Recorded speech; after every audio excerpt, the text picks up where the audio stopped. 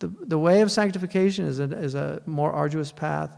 It's the way of the saints. It's the way of the siddiqun and the shuhada and those people that وَمَا أَدْرَاكَ مَا الْعَقَبَةُ. Those are the people of the steep ascent. They want to know God here in a real way, and the intellect has that capacity. That's what Allah has given us. That's why it's so important. And knowledge is important, because without knowledge it's very dangerous. The Prophet ﷺ said, فَقِيهٌ وَاحِدٌ أَشَدُّ عَلَى الشَّيْطَانِ مِنْ أَلْفِ عَابِدٍ. One faqih is more dangerous. He's more harsh on shaitan, more difficult for shaitan than 1,000 devotees. Devotees are very easy to lead astray.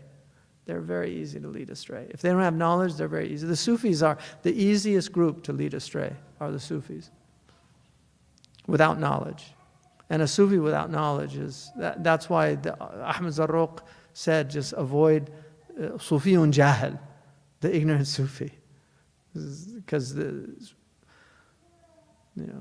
tasawwuf has to be coupled with knowledge. If there's no knowledge, then it's a disaster. But they're very easy, and that's why they're the people that fall victim to a lot of innovations. Bid'ah is very easy, because they're devotees, they love devotion, but they end up there's Sufis that, they sing all night and then they don't pray Fajr.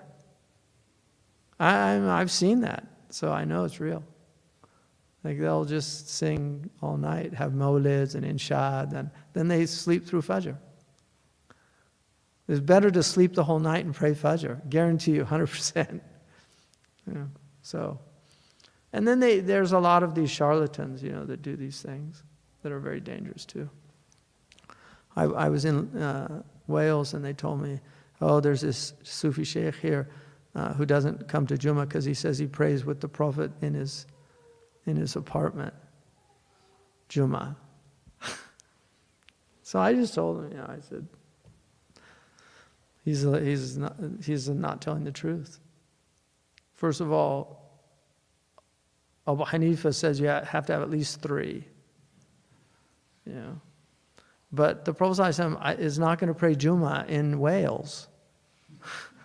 Just astaghfirullah. Anyway, it's just sad. People, and either they're deluded, I don't know, or they're just liars. There are liars out there. The worst type of people are the people that tell these lies. Religious. They're like, I'd rather have a mafia don any day of the week than a religious charlatan. Any day of the week. Because the religious charlatan, the mafia you can get over if they shook you down, like racketeering. You could get over that little trauma. But the religious charlatans, they can really create great trauma in people. And people lose their faith because of bad experiences with false teachers.